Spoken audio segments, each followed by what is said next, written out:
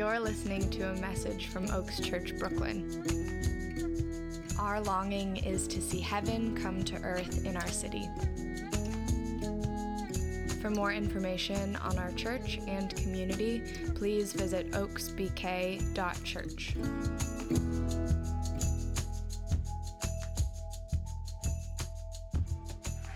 Good morning, church. I'm reading our teaching text for this morning, 1 Timothy 6:17 through 19. You can read along on the screen or in your personal screen. Command those who are rich in this present world not to be arrogant, nor to put their hope in wealth, which is so uncertain, but to put their hope in God, who richly provides us with everything for our enjoyment. Command them to do good, to be rich in good deeds, and to be generous and willing to share. In this way, they will lay up treasure for themselves as a firm foundation for the coming age, so that they may take hold of the life that is truly life. This is the word of the Lord.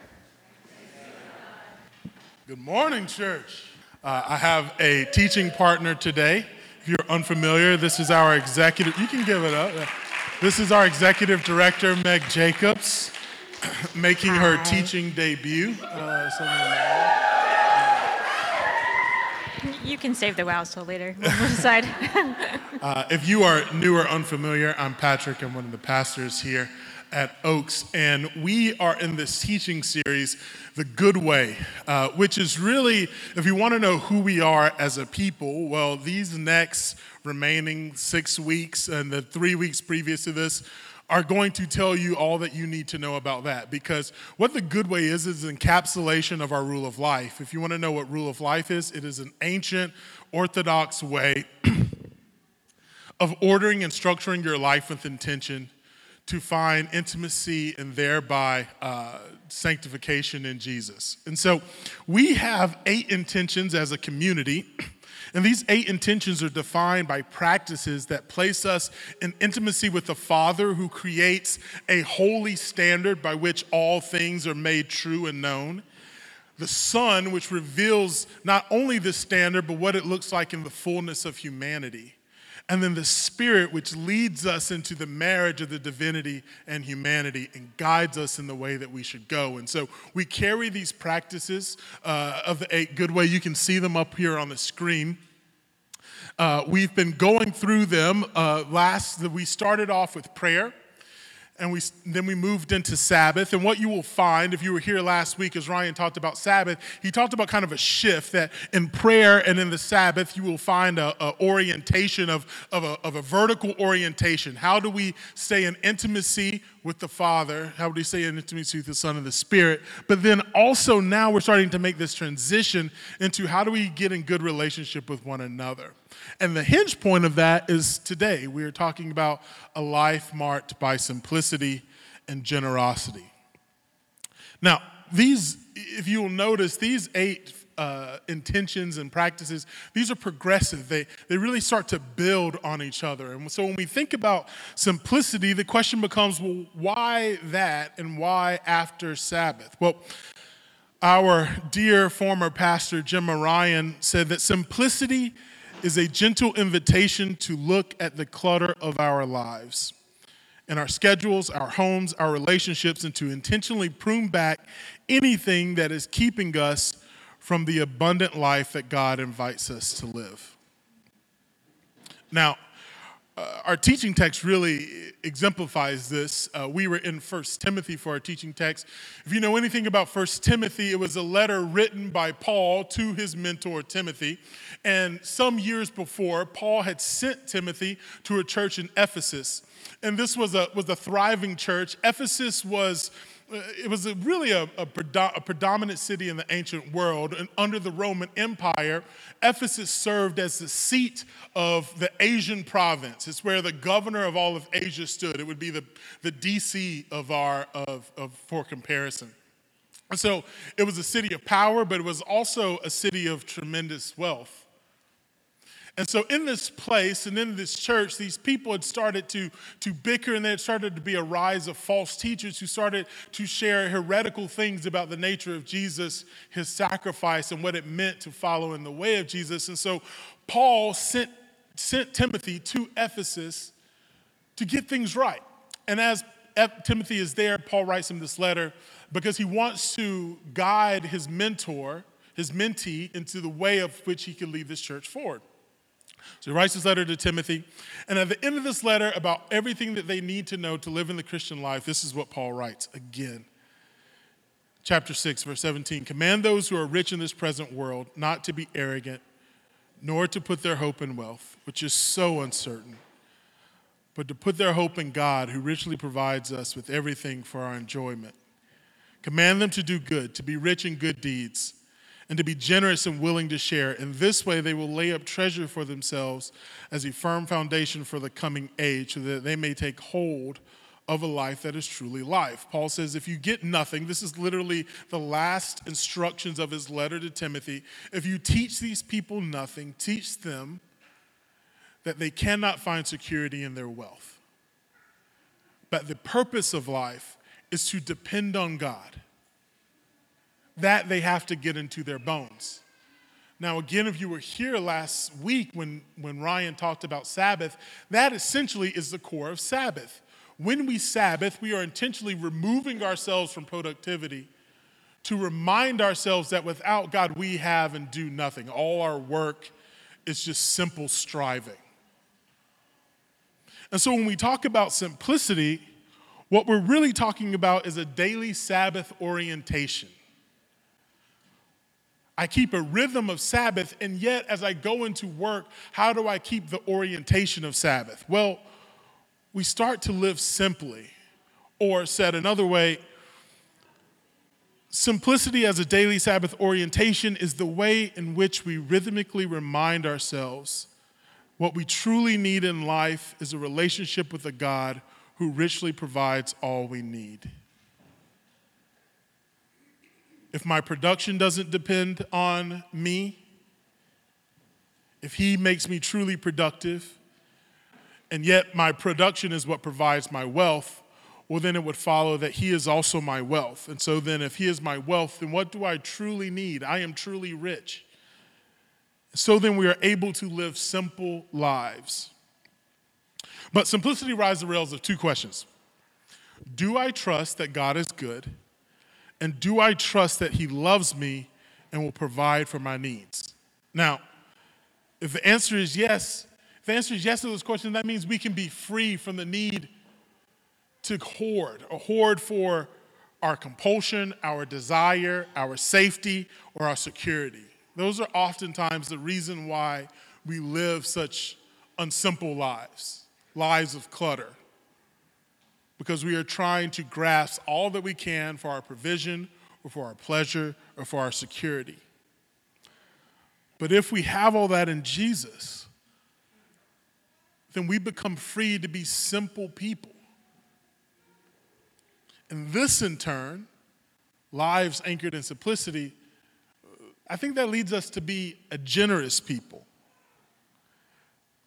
But I think that begs the question then, okay, I get you on simplicity, but what does generosity look like? And so I get to do this as one of the most generous people I know, Meg Jacobs. So Meg, what does generosity look like? Well, I'm so glad you asked, Patrick. Thank you. And just so I will be looking at this a lot more. I should have made it in musical form. I would have been able to do that much better. But thanks for asking. So when I think about generosity, my mind turns to gleaning the fields. And even though I am from Ohio, I did not grow up on a farm. I grew up in the suburbs, and the only thing I've done farming-wise is apple picking. But gleaning, I learned about is Levitical law. So when you reap the harvest of your land, do not reap to the very edges of your field or gather the gleanings of your harvest. Do not go over your vineyard a second time or pick the grapes that have fallen. Leave them for the poor and the foreigner. I am the Lord your God. So while this is in Leviticus, we also find gleaning in action in the book of Ruth. So Ruth was the daughter-in-law of Elimelech. Is that correct? Okay. And from the tribe of Ephraim. Originally from Bethlehem, he and his wife Naomi have to travel to Moab due to famine in the land. And he has 2 sons, and they marry 2 Moab women, one of them being Ruth. But then he dies, and his 2 sons die, and Naomi is left with her daughter-in-laws. And as she releases them to go home to their families, Ruth won't go. And she proclaims, "Don't urge me to leave you or turn back from you. Where you will go, I will go, and where you stay, I stay. Your people will be my people, and your God will be my God. Where you die, I will die, and there I'll be buried. May the Lord deal with me ever so severely, if even death separates you and me." So because Naomi had heard the Lord had come to aid to his people by providing food, the two women go back to Bethlehem, and this is where the gleaning happens. Naomi does have relatives through her husband in Bethlehem, but before she can even reach them, Ruth heads into a field and asks the owner if she can glean and gather among the sheaves behind the harvesters. When the owner comes, he sees how hard she's working and makes inquiries about who she is. Realizing this is a relative of Naomi, he tells her he has heard of her kindness towards her mother-in-law and blesses her. "May the Lord repay you for what you have done. May you be richly rewarded by the Lord, the God of Israel, under whose wings you have come to take refuge." He even tells his men to guard her and offer her more than just what she can gather, but full stalks. And the man turns out to be Boaz, Naomi's relative, and the son of Rahab. So you might be thinking, okay, that sounds great, but what does that have to do with us here in Brooklyn in 2023? And what about generosity? So stay with me. So to put this in a Brooklyn story, imagine you have a garden in your backyard. I don't think that's a Brooklyn story. Some people have backyard. I've seen gardens. Who has a garden in their backyard? I see hands. A Westchester story. And so, or it could be, maybe it's the lot next door to you. Maybe it's a public garden, okay? And so if you have this garden, you are planting because you want to get back to your roots and back to simpler times. And so because it's your garden, you're able to plant right to the edges. And when you harvest, you can have every right to harvest right up to the edges. But you're just one person living in an apartment by yourself. You don't need all of that. But you do know that there's a single parent and a widow in your floor, and they probably could benefit from this generosity. So you leave a margin, and you let them pick from that and harvest when anything's ready. That is benefiting from your generosity, and that's how others can glean from when you provide margin. If we make more than we need, capitalism tells us that we've won and we should spend it on ourselves. But in God's economy, that money is never ours to begin with. It's always been God's, and he's giving it us to steward. So when you think of your field or your garden, do you even know how much you need? Are you allowing margin to give when those in your community have need? When we talk about margin and generosity, it's around three things: our resources, our talents, and our time. So what does keeping margin practically look like in my life? I'm so glad you asked. So when it comes to resources, my husband and I start with just knowing how much we need each month and knowing how much we have left over.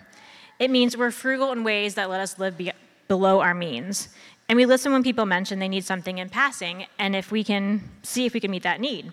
Like when Nick's mom needed foot surgery, and we realized that her 70s era bathtub wasn't going to work with a foot scooter. So we were able to help her install a new shower. But it wasn't something we had to pore over and deliberate. We were just able to do it because we knew it was available because we'd been leaving that margin. But margin isn't just financial. It's about time. And Patrick also brought up what Ryan was mentioning, our Sabbath. We also mentioned that Sunday's a work day for us. So this means I have Friday and Saturday off, and I Sabbath from Friday at 6 p.m. till Saturday at 6 p.m. And Friday is my day to get everything done. So it's all the laundry, all the Trader Joe's runs, all the cleaning. But that takes me, if I'm set, 3 or 4 hours, which means I have 3 or 4 more hours to just do whatever. And I tried to set that aside just to be generous with my time. And so this past year, there was a family that I knew needed some extra help, and so every week I'd say, hey, do you need me to come over on Friday? And it wasn't every Friday that they needed me, but I know if I hadn't have asked, they wouldn't have said yes. Having protected time carved out and ready to be used generously lets me love people well. And by planning out that I'm doing stuff on that Friday and having that carved time, I also know that if someone calls me during the week and they have an emergency, like a babysitter or something like that, I can do that and I can jump over and I can help. So besides time, there are also your talents. And I've mentioned families and babysitting a lot because if you don't know, I'm a baby whisperer. It is a talent. I don't know where it came from. It just happened. Just call me. But that's just something that I have. But everyone has unique talents. So is it that you just have a listening ear? Can you help with organizing? Can you fix cars? They're invaluable in providing for our community. So what's sitting on the edges of your field?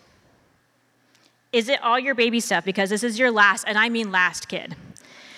Is it a family home outside the city for friends to use as a refuge? Is it just 2 hours to help a family get 10 loads of laundry done? Whatever it is, however, using these resources, time, and talents for others, and not just yourself, is a huge act of generosity.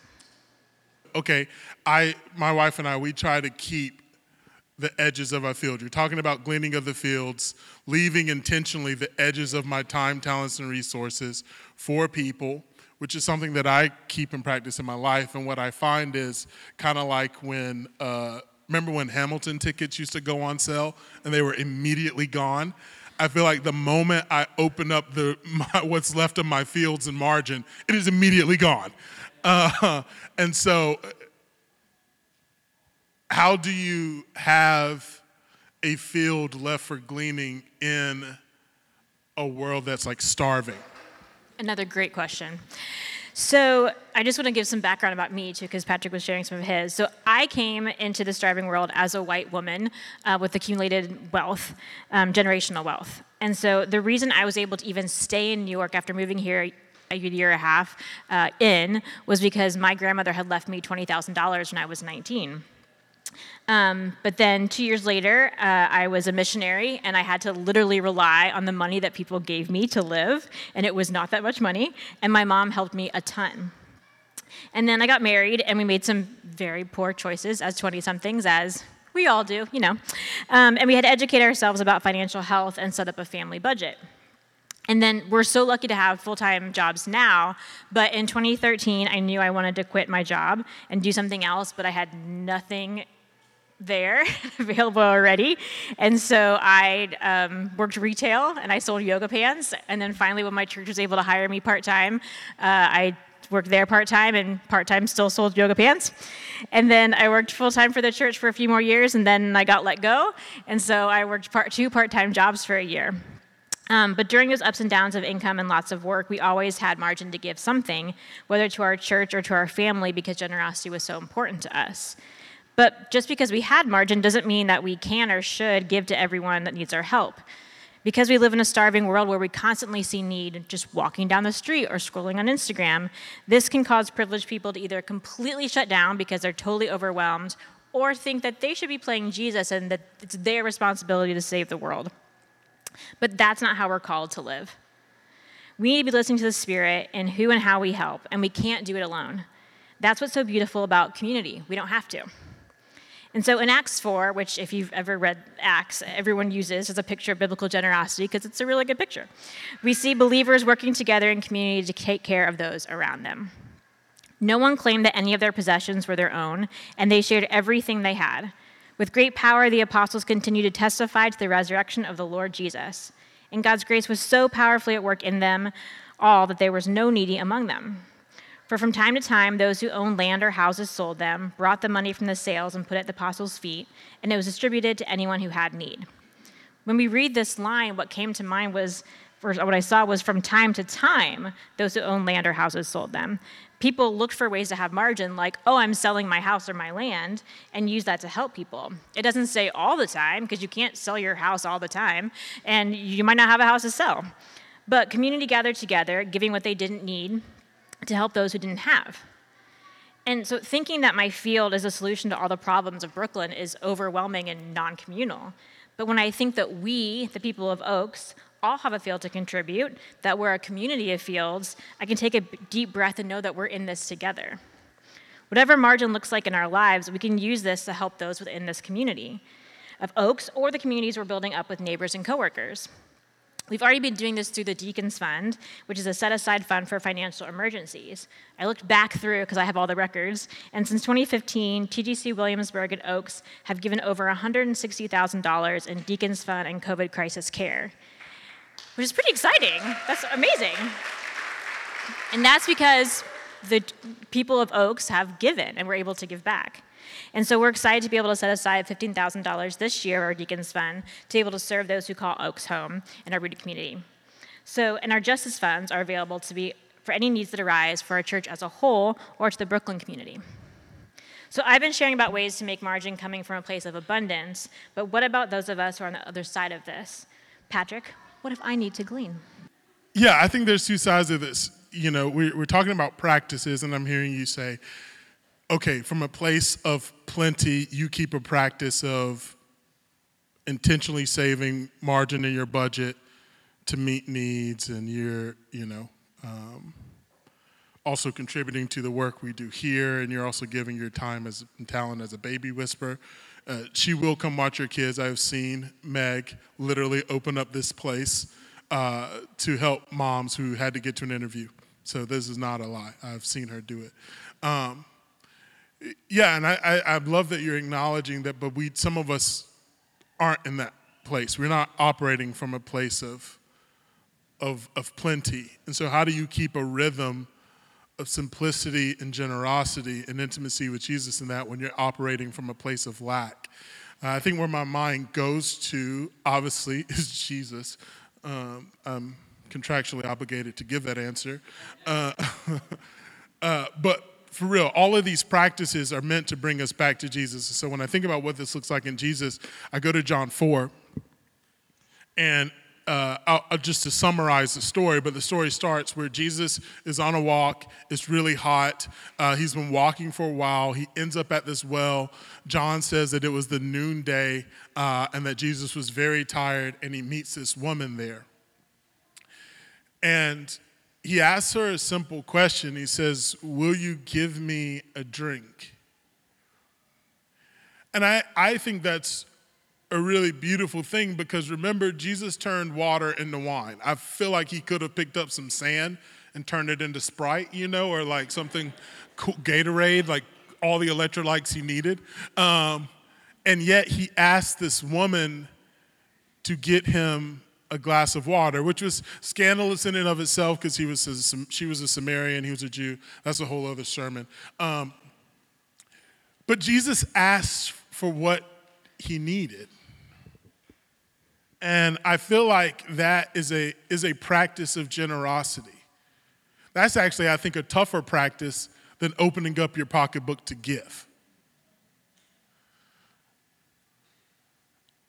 And it takes something to admit the ways in which we need help. The practices that I carry in this, asking for what I need, one has been my son. I got this 4-year-old. And I've been intentional about asking him to pray for me. And so I've kept this practice. When I have legitimate boo-boos or worries or anxieties, I say, "James, would you pray for Dad?"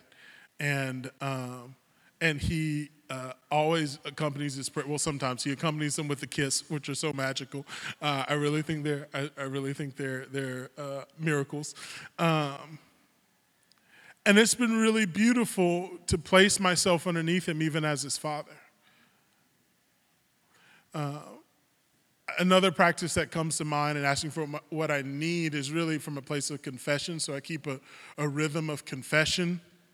I have some guys that they hold my sin. If you think that, like, as a pastor you lose all sin, no. If anything, it becomes more insidious and seems more dangerous, because some of you actually do think I am without sin.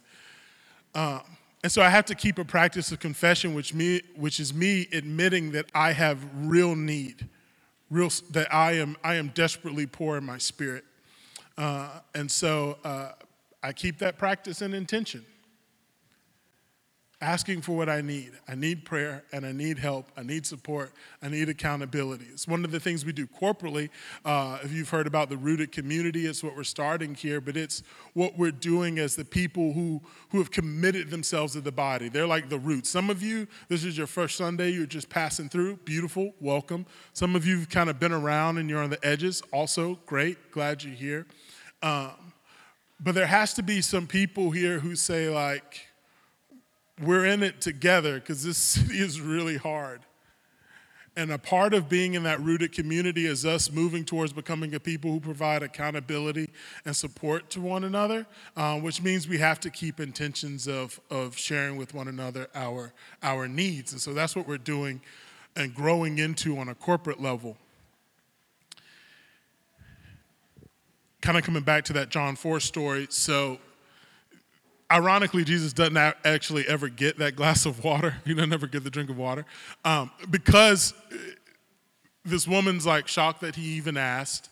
And then he says to her, essentially like, if you knew who asked you, you would ask him for a drink of water and he would have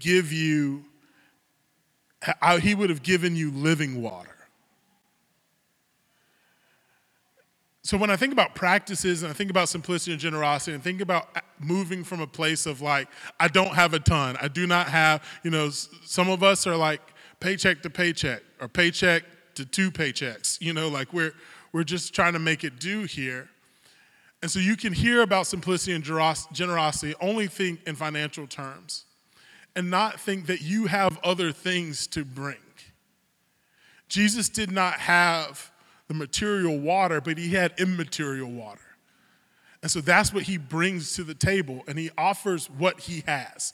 And turns out what he has is pretty good. There's this little verse in Luke where Jesus is talking to all these religious people, and then he's in the temple, and he looks over and he sees all these people coming to pay their like tithes and give to the church, and there's these lines of rich people, and he's great. That's great. And there's this woman, and she only has 2 mites. It's like literally like 2 pennies is what she's dropping in as her offering. And Jesus says, surely this woman has given more than anyone else in that line. Because while they gave out of their plenty, she is giving out of her poverty. And so yes, if we're rich, like great, like it's great that we also have a responsibility to give, and maybe to give until it hurts, I would suggest. But also in our poverty, how do we come and we keep rhythms of intention to bring what we can, and to realize that what we do have to bring, may in the end be even more than what we could have done if we had all the money in the world.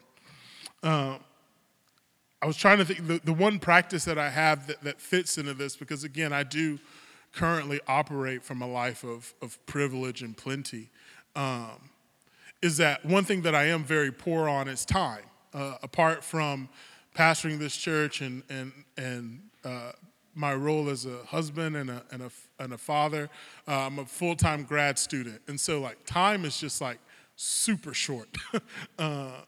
We're managing down to the minutes these days, and which means like as a pastor, I don't really get to like get the touch points that I would like with everyone here. And some of you are probably on the hurtful end of that, where it's probably been more than enough time has passed since I've been able to circle back on that thing we've talked about already. And so from that place, I don't have a ton of time to offer, but what I do is I keep an app. It's called Echo. It's just a prayer app. But literally I keep all the prayers that make my way to me. So if we've talked, if you've submitted something, it ends up somewhere in this app, and you can see there's quite a bit of. And so what I can offer is prayer. I pray for you all quite regularly, and what I can do is in the time that I'm moving towards something, I can open that app and I can pray for the needs that I may not have been able to sit with or sit through. And that's what I can offer. And honestly, turning over your issues to the Lord is probably going to do way more than I can do for you, to be honest. So I look at it as that widow with her 2 mites, giving what you have, but giving it faithfully and with everything. And the last thing I'll say about that, coming back to that John 4 verse, is that when we live from a place of simplicity and generosity, it's going to do 2 things. I think one, it allows us to bring life into others, to perpetuate life in this world. And 2, I think it moves us into the plans of God. So they have this whole conversation, can you draw me a drink of water? I can give you living water. They have this whole interaction where Jesus gives her what he has, which is his attention. He sees her, a woman who is drawing water in the noonday because of the life that she's lived has made her an outcast. And yet Jesus, the Lord of the world, takes the time to see and to notice her. So she goes back, tells everyone she knows, and they all run out to be known by Jesus too. And so the scriptures say that this whole village becomes followers of Jesus and walking in the way. They find living water because of this whole interaction. And that I find really beautiful, that what we bring, whatever it is, when we live simply and we live generously, it will allow life to flourish. Last point, I think, is just even the story that Meg told about Ruth and this whole thing of gleaning the field. So Ruth is from a place of lack. She's in this field because she's a widow and she's poor. Boaz, who has plenty, leaves the field. They end up getting married. But I love that if you don't know the story, Ruth and Boaz have a child named Obed. Obed has a son named Jesse. And Jesse has a son you may have heard of named David. He killed a giant. And so by this gleaning of the gleaning in the fields, by Boaz making himself available, living with an open hand, by Ruth living in faithfulness to the Lord and just offering and asking for what she needed, they both move into the lineage of Jesus. So when we carry an intention of simplicity and generosity and practices, I think we will find something of the same. So, yeah, I think with that, there's been a couple of invitations we just wanted to offer. Yeah, and band, you can come on up. One is just to be praying about what season you're in. Are you this person who needs to be gleaning and who needs to ask for help or needs to step in? Or are you the person that actually needs to be creating the margin because you are living out of abundance? And so just to be praying through just where are you, and praying for our community as a whole that we can acknowledge this, that we can be these people who are stepping into the field to glean, but also we are the field, the community there to do that. And then the second thing is, if you're someone who's thinking, oh my gosh, I really want to be able to process and figure out what is the measure of my field, and what are my how can I use my time and my talents and my resources? We're going to have a class for that, and I would love to, if you're interested in that, to sign up and talk to me afterwards, and we'll set up a date and time, and we're going to move through a lot of things of generosity throughout the year, and so this will be the one where we're thinking through what does that even look like for us as a community, and then we'll talk even next time about budgeting. But any interest you have in that, we would love for you to come and sign up and get you in that class. Cool. So why don't we do this? Why don't we have our prayer team come forward, and why don't you guys stand?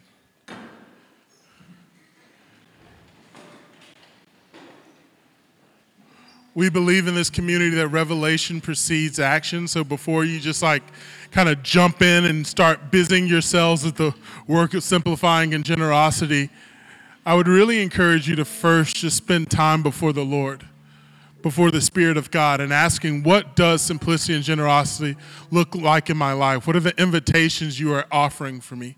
And there are going to be people up here who would love to just pray with you through that. And you can start moving. You don't have to wait. And then if you're interested in that course, Meg's going to be in the Connect corner after the service, and you can grab her, and she'll get you all signed up on the info list. And so while we come forward in prayer and while we give ourselves to worship, I'm going to come back in a few seconds and call us to the table. But for now, would you come and respond and receive prayer? And I will begin us with this. Lord Jesus, we come thankful that you say these are the sacrifices, the offerings that you love, a broken spirit and a contrite heart. They are simple things where we just bring our true selves and we lay them before you with open hands. So help us consider now our lives. What is the measure of our fields? And how have you richly blessed us so that we can be a blessing to others? In your name we pray. Amen. So come receive prayer, and in a moment we will make our way to the table.